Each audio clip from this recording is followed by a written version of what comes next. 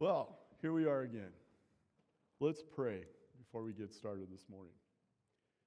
Heavenly Father, Lord God Almighty, we do thank you. We thank you, Lord, that we have the ability to come before you in song and worship your name through music, Lord. We're grateful for those that are able to play instruments and sing in tune to lead us in that worship, Lord. And we are grateful, Lord, that you accept our praises. Because we do all of this to your glory, Lord. We do it all to your glory. Everything that we do, Lord, we do to your glory. Lord, I pray that now as we enter into the study of your word, Lord, that you would speak through me, that you would take over this pulpit. This is your word. And I ask for your blessing on it. I ask, Lord, that you would open our hearts and our minds to what it is that you have to say through me today. And I just pray, God, for your hand in it. In Jesus' name, amen. So let me ask you guys a question or two. The first one is why did you come to church this morning? Why did you, or if you're online, why did you decide to click on and join us online? Why did you come? I mean, the weather is not great. Woke up, there was snow on the ground, it was cold. Why did you come? There you go. That's one of the answers. Thank you.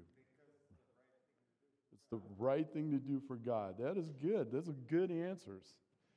I would say that, some of you here today would say, and you know who you are, that you came because your parents might have made you come and you like peace in the family, and so you came because you like peace.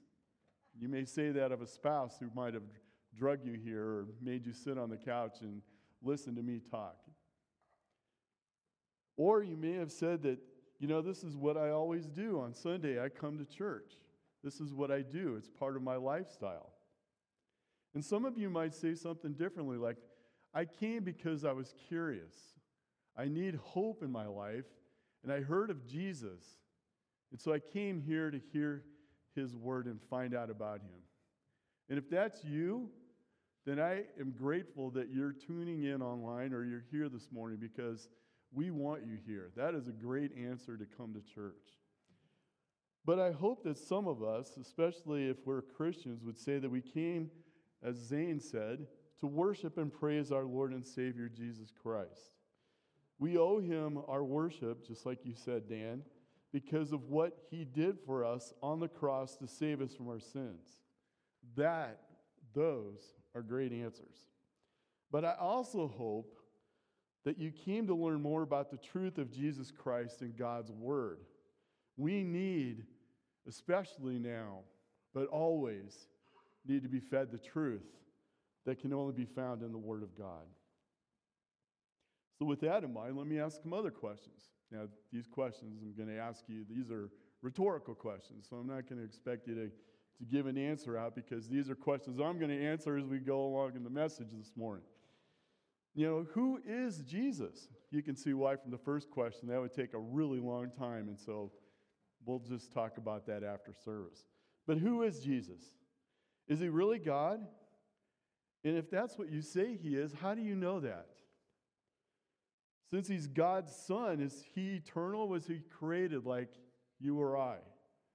Is Jesus and his Father truly one of one substance in all ways? Or is Jesus just some really cool dude who happened to live on earth at one time teaching people to live in peace and harmony? Have you ever thought of where does the doctrine of Jesus' deity, the fact that he is God, where did that come from? In today's message, I'm going to answer these questions, at least I hope so, including the last one. Where did the truth of the doctrine of Jesus Christ's deity, him as God, and being one and the same with the Father, come from? The verses that we're going to concentrate on are going to be found in John 1, 1 through 4, John 1, 14, and John 1, 17 through 18. So if you can find the book of John and go to the first chapter, you're going to be great. You're going to be golden today. Let's read those verses out loud right now. John 1, 1 through 4. A lot of these verses are going to be familiar to us. At least I hope so. And if they're not, we're going to learn about them today and what they mean. So John 1, 1 through 4. In the beginning was the Word, and the Word was with God, and the Word was God. He was in the beginning with God. All things were made through him, and without him was not anything made that was made. In him was life, and the life was the light of men. The light shines in the darkness, and the darkness has not overcome it. So who do you think they're saying the Word is here that John wrote? Who is the Word? You're right. Very good, Chase. Jesus. John 1:14 says this, and the Word became flesh and dwelt among us, and we have seen his glory. Glory as of the only Son from the Father, full of grace and truth. And then John 1:17 through 18 says, for the law was given through Moses, grace and truth came through Jesus Christ. No one has seen God, the only God who is at the Father's side. He has made him known. These verses from the book of John are so meaningful to Christians and can also be very confusing in their precise meaning. But for the sake of our faith and the ability to teach it and preach it correctly, we must understand this text. And for you who may not be a Christian yet, what I would call a pre-Christian, you may not know it, but if you are listening to me right now and you're not a Christian, you will be because God is after you. You would not be here right now. I truly believe that. But these verses for you can be really difficult, if almost impossible, for you to understand because you are relying on your own knowledge. In fact, you wouldn't know who the Word was if we hadn't just identified him. So I am grateful today that we're reading these verses for you. But as we begin to move back into our study in John next week, I thought it would be important for us to revisit the beginning of the book to get the background of it again, so that when we pick up where we left off next week, we'd have a good firm foundation to begin with. But today I'm going to do something a little bit different. I'm going to look at these verses from the perspective of one of Christian history's important church fathers, Athanasius. And as much as it is important to study the Scriptures, and believe me, it truly is, it is also important to study and hear from those who came before us, people who fought the good fight, some even to their death, in order for us to stand in the pulpit and teach sound doctrine. And Athanasius was one of those men. Athanasius was born in 293 AD in Alexandria, which is found in Egypt. That was about 260 years after Jesus died and was risen again and ascended into heaven. And he died in 373, so he was around a long time ago. But during his life, Athanasius was a tenacious defender of the deity and the humanity of Jesus. And the fact that they were two separate identities in Jesus, that they were two separate but never crossed. The nature of Jesus was that he was fully man and also fully God. He argued and put his life on the line for what we know as the Trinitarian doctrine, the idea that God is one, made of three persons, God the Father, God the Son, and God the Holy Spirit. Athanasius defended the Scriptures against false teaching, what we would call heresy, and that heresy during his time was called Arianism throughout his life. Now, just to let you know, this Arianism, and I wasn't going to define it this way, but somebody asked me a question about it, so I thought I should probably point this out. Now, Arianism, during World War II, the Nazis, they had the Arianism. This is not that at all. This is not about the superior race that the Nazis were pushing during World War II. Arianism, as we're going to define it here in a minute, is a completely different thing. Athanasius was tenacious in his belief in the truth of the gospel of Jesus Christ, but he was not always gracious in his defense of it.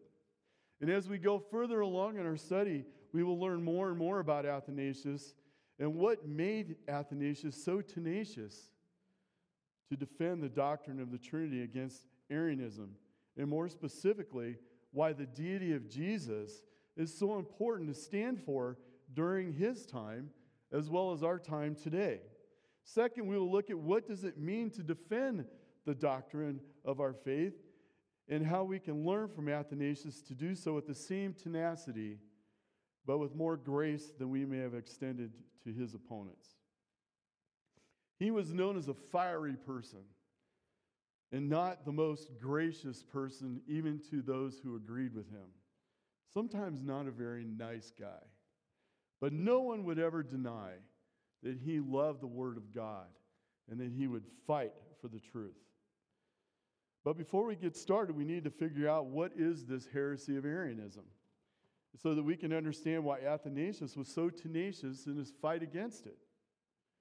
According to theologian Robert Leatham, Arius was an elder in the Church of Alexandria around 318. He advanced the idea that Jesus was not an eternal being, thus, not God, not of the same substance as his Father.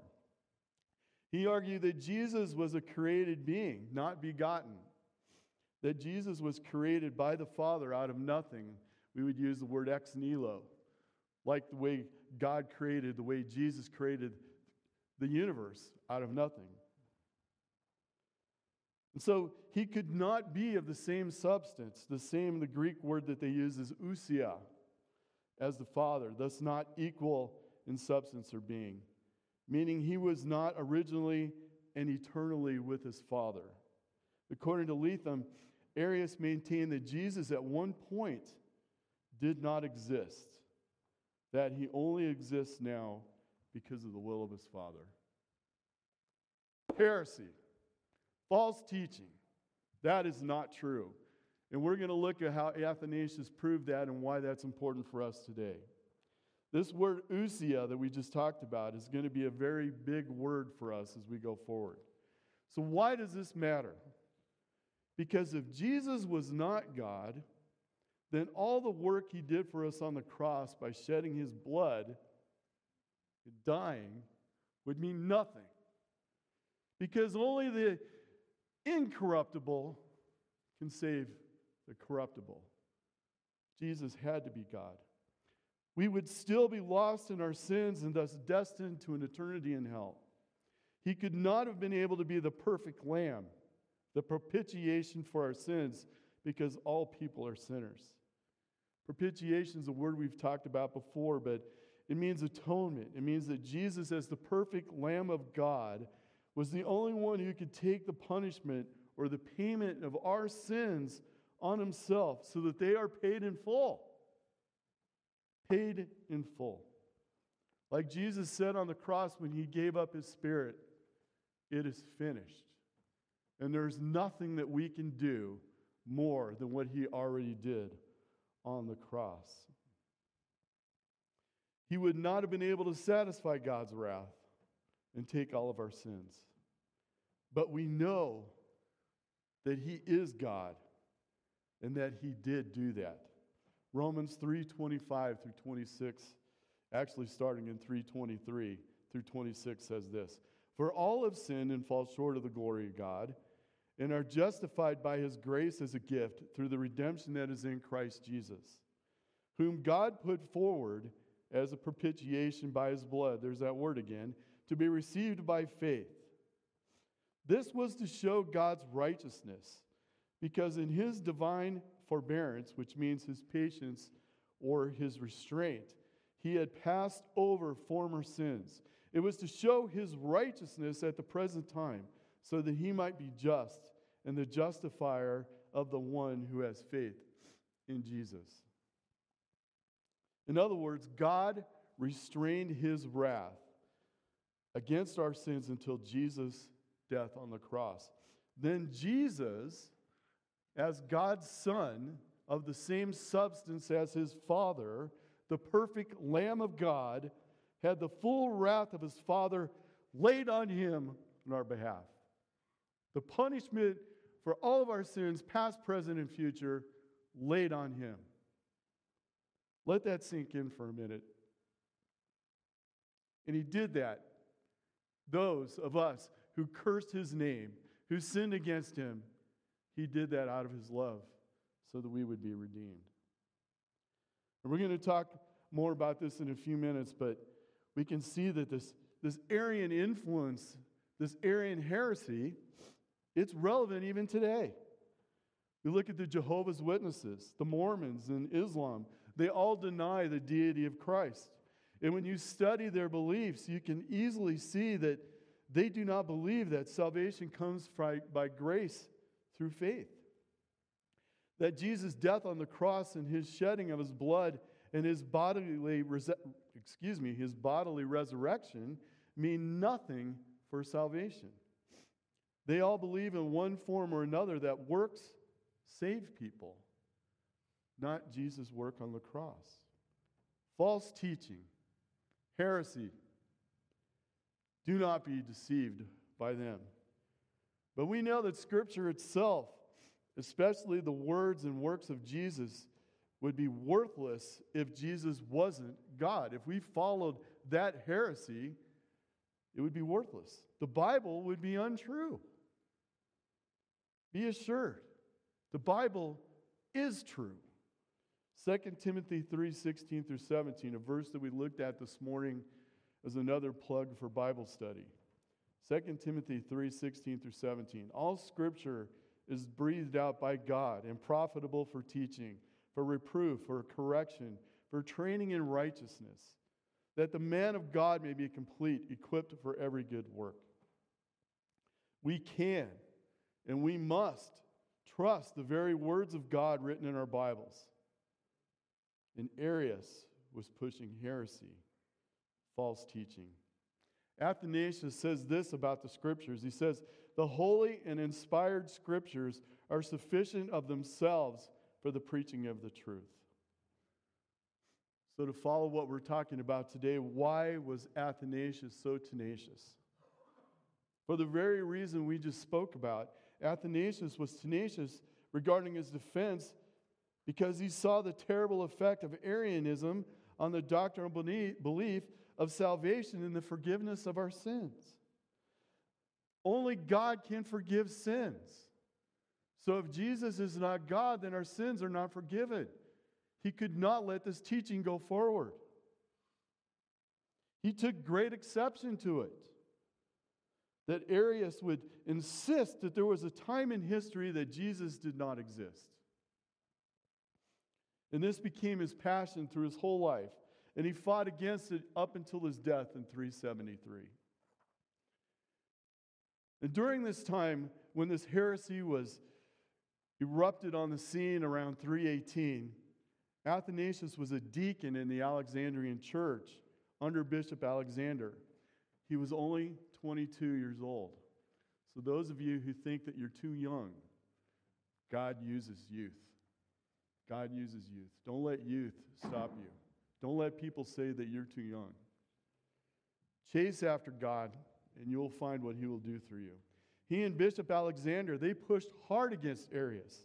They maintained and fully believed Scripture taught that Jesus was eternal, that he was begotten, not created, meaning he was eternally with his Father at all times, that there was never a time when Jesus did not exist. And this is where the verses that we read at the beginning, John 1 through 4, John 1:14, and John 17 through 18, come into play.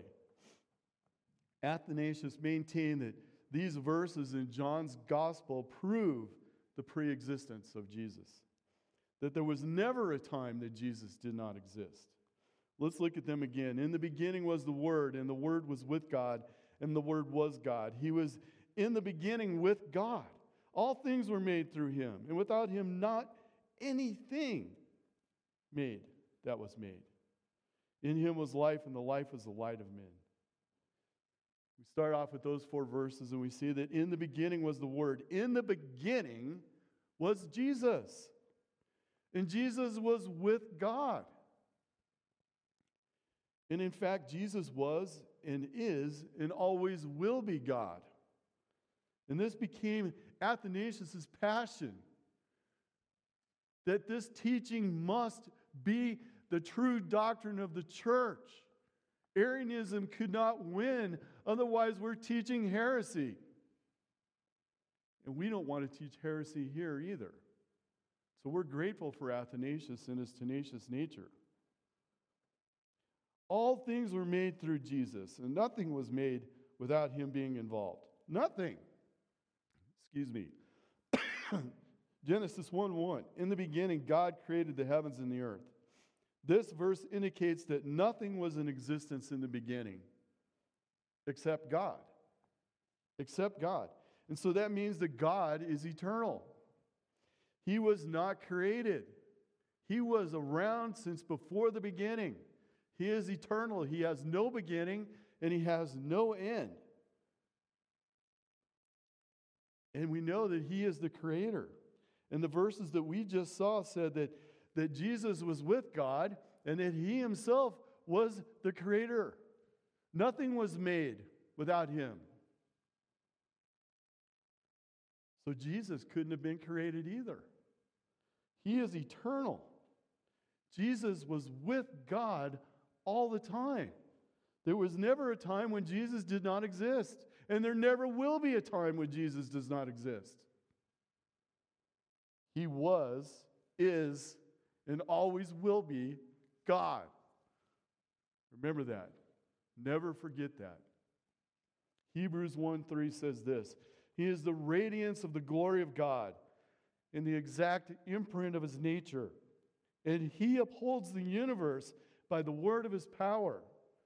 And after making purification for sins, he sat down at the right hand of the Majesty on high. We looked at this verse a few weeks ago, the last time I preached, actually.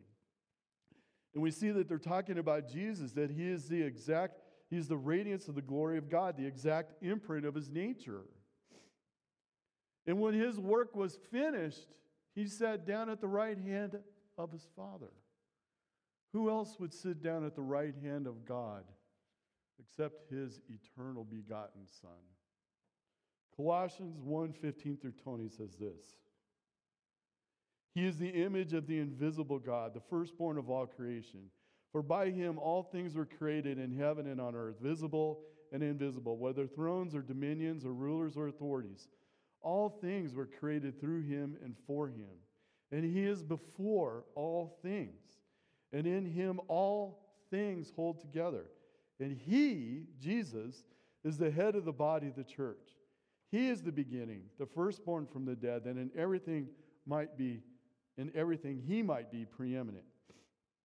For in him all the fullness of God was pleased to dwell, and through him to reconcile to himself all things, whether on earth or in heaven, making peace by the blood of his cross. The mirror image of God, the same exact substance of his Father. Jesus, the begotten Son of God, always is and always will be God. I cannot say that enough. Athanasius said this about these verses: the Jesus that I know as my Redeemer cannot be less than God. And then he said this: the self-revealing Word, the self-revealing of the Word is in every dimension. Above, in creation. Below, in the incarnation, the coming of Jesus down to earth. In the depth, in Hades or hell. In the breadth, throughout the world. All things have been filled with the knowledge of God. You can see how tenacious and passionate Athanasius was. And as we look at John 1:14, we see this. And this Word, this Jesus, not this Jesus, but Jesus, became flesh and dwelt among us. In other words, the incarnation, the incarnate Christ. And we have seen his glory as of the only Son from the Father, full of grace and truth. And Jesus, the Word of God, God himself, took on a human body. Why? So that he could go to the cross and die on the cross and shed his blood so that we could have forgiveness of sin. And remember, only God can forgive sin. So Jesus had to be God.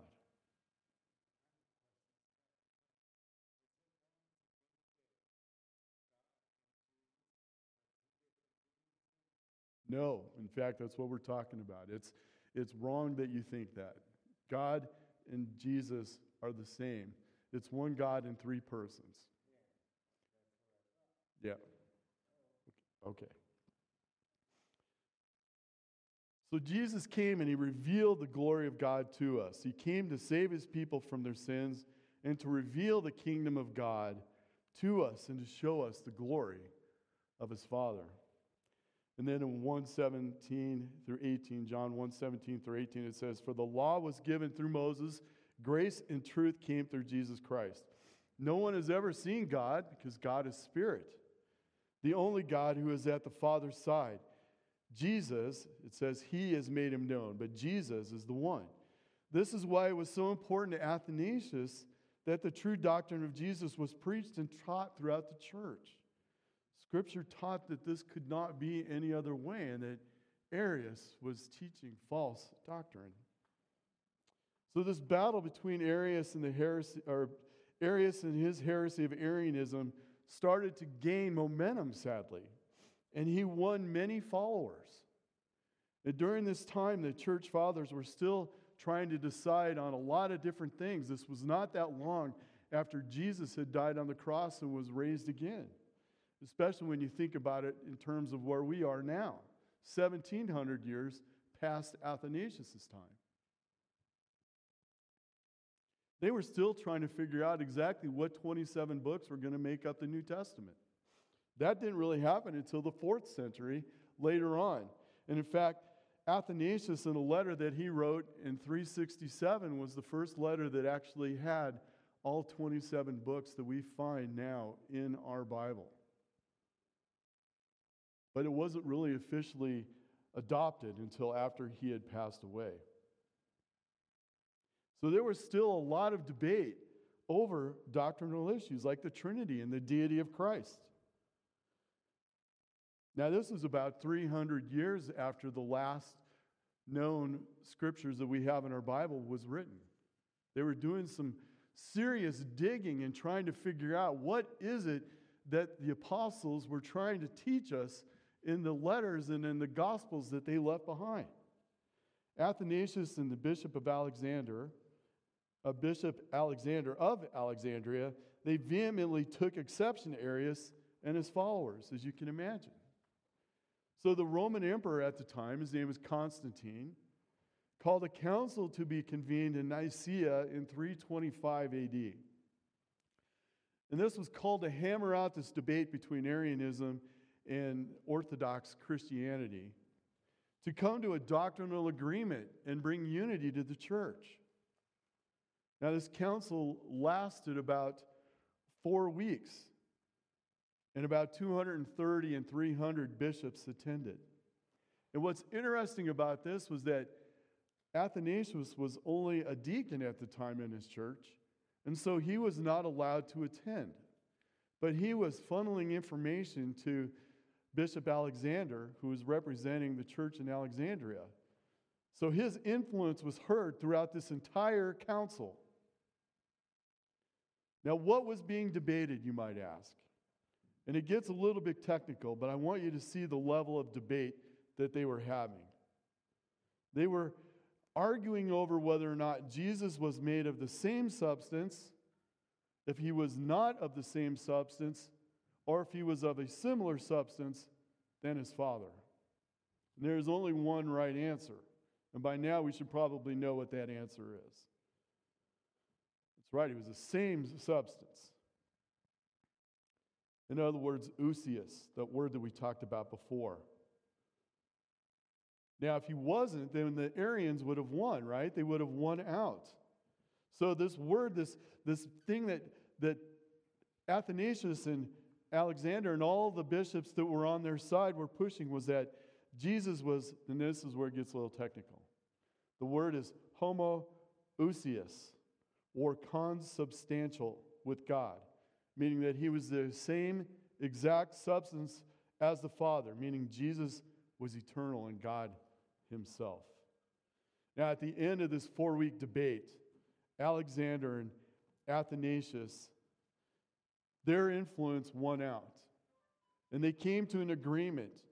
And there was a creed that was created. And we know that as the Nicene Creed.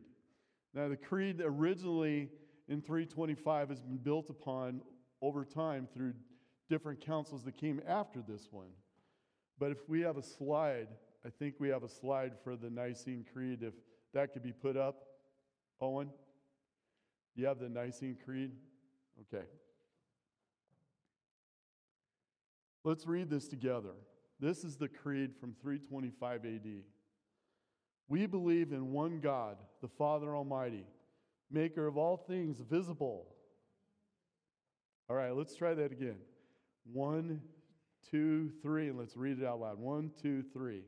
We believe in one God, the Father Almighty, maker of all things visible and invisible, and in one Lord, Jesus Christ, the Son of God, begotten from the Father, only begotten, that is, from the substance of the Father, God from God, light from light, true God from true God, begotten, not made, of one substance with the Father, through whom all things came into being, things in heaven and things on earth, who because of us men and because of our salvation came down and became incarnate and became man and suffered and rose again on the third day and ascended to the heavens and will come to judge the living and the dead and the Holy Spirit.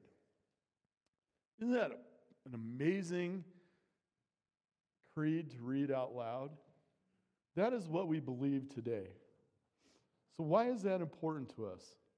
This is important to us to see how the early church fathers hammered out the doctrines that we have now. Because like those people like Bishop Alexander and Athanasius, I am able to, or anyone who stands in the pulpit, to confidently stand here and teach you the doctrine of Jesus' deity. What if there wasn't any debate and Arianism won out? What if the church taught that Jesus wasn't God? We wouldn't be able to teach about Jesus providing forgiveness of our sins by dying on the cross because, like we said, only God can provide forgiveness of sins. If Jesus wasn't God, he couldn't provide us forgiveness. We would not be able to teach the assurance of your faith. You would never know if you were saved because it would be up to you and your works. You would be under such oppression.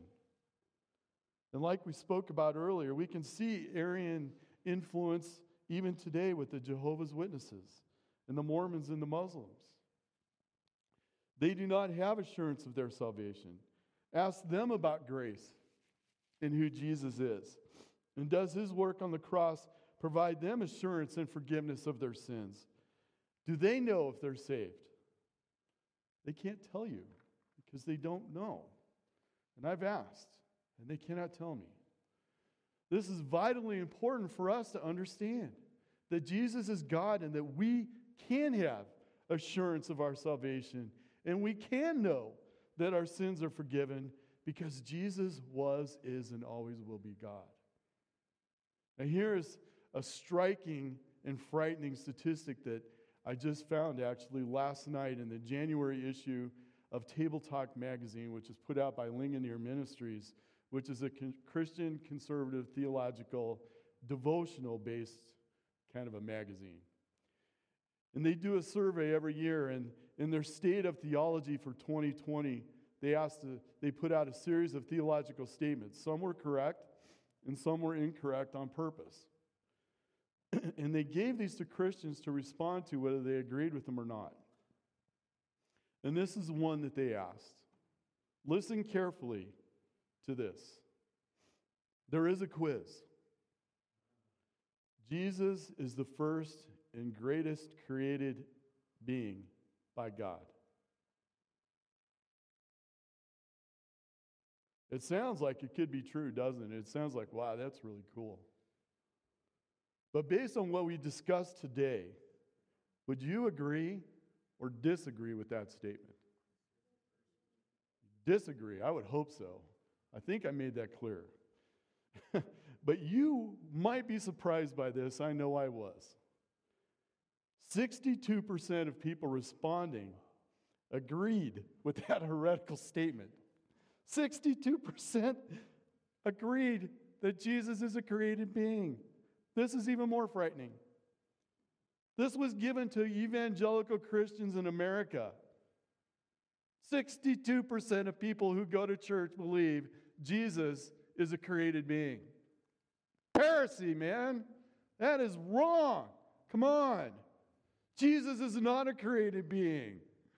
He is eternal. He is God. He is the one who saves us from our sins. We cannot believe that. Athanasius had a little bit of an influence on me. We should be concerned about this.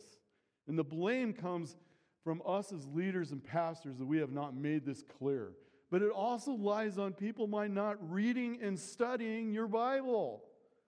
There is a personal relationship with Jesus Christ, which comes with a responsibility to be in the Word of God and figure out who your Savior is. We must repent and ask for God's forgiveness for our ignorance of His Word and who He is. So Bishop Alexander died in 328, and Athanasius, at the age of 30, became the Bishop of Alexandria. And he continued to fight the influences of Arianism in his entire life up until his death in 373. In fact, Athanasius was exiled 5 times in his life from Alexandria because of his hardness against the doctrine of, or the false teaching of Arianism. He was known as a fiery person and not a really nice debater. He was not gracious. So we could say that Athanasius was tenacious but not very gracious. If that helps you remember. It helped me. Athanasius was tenacious but not very gracious. But no one could argue his tenacity for God's word and his willingness to stand up for the truth. So what do we learn from Athanasius? What does any of this mean for us? Well, for Matt and I, or anyone else who stands in the pulpit, this means that we have an obligation to you and to our Lord to continually study and learn and understand God's word and the doctrines He teaches. We must remember that we sit under the Word of God, that we are under its authority and influence on our thinking and our teaching and our preaching. And that is without question. We owe it to you to bring every Sunday and every time we teach from the Scriptures to preach and teach the truth to the best of our knowledge and ability, and by the prayers that we ask for insight from the Holy Spirit. And if we don't do that, we shouldn't be here. And I mean that. We are to be as tenacious as Athanasius for the truth. But for you, well, you're not escaping this. This means that you need to listen to what God says through us, through our teaching and our preaching of God's word. And you are to read and for yourselves and understand it and ask questions. Be curious about it. And then apply it to your lives and live it out. The Word of God should be the main influence on your lives and your thinking. The decisions that you make should be based on what you learn in the Word of God. If you have any questions or you don't understand anything while you're reading it, write them down. And then ask Matt, myself, or Stephen, or anyone else here that you might trust to answer them. There are no dumb questions. None. There's only people who don't ask dumb questions. Just know that we don't know everything. This Bible is a huge book with many things that we are still learning ourselves. But I guarantee you this, that we will help you try and find the answer. Because you too are to be as tenacious as Athanasius for the truth. And then we're to take the Word of God and we're to tell others about Jesus and who He really is so that heresy is wiped out. Be confident that the Bible teaches that Jesus Christ is God. And we have ways of helping you learn this. We talked about it earlier. We have Bible study at 8:45. We're going to be starting a new study here shortly on a Tuesday or a Wednesday night. There's opportunities everywhere for us to get together. There's men's study on Thursday night. There's going to be a ladies' study starting up on Sunday after church here in February. There's many things that we can do. And heck, we all have phones. We can text each other. There is no excuse for not being tenacious as Athanasius for the truth. Let's pray. Heavenly Father, I just thank you, God, for your word. I thank you for the fact that we truly can trust that you really are God. And Lord, that we can remember that so that we understand that we have assurance of salvation.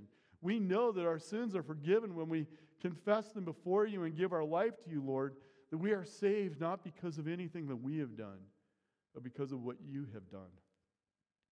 That you are the only one, the propitiation of our sins, the only one worthy, the only one who could, the only perfect Lamb of God who could take the sins of this world upon your shoulders on the cross and shed your blood so that we can be saved.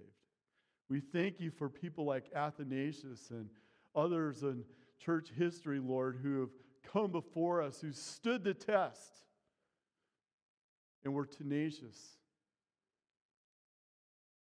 Pray, God, that we would be like them, that we would learn from them, that we would be strong like them, so that in our generation, Lord, we can stamp out heresy. Help us to understand your word as we read it. Help us to love it. Help us to defend it. We praise you and thank you. In Jesus' name, amen.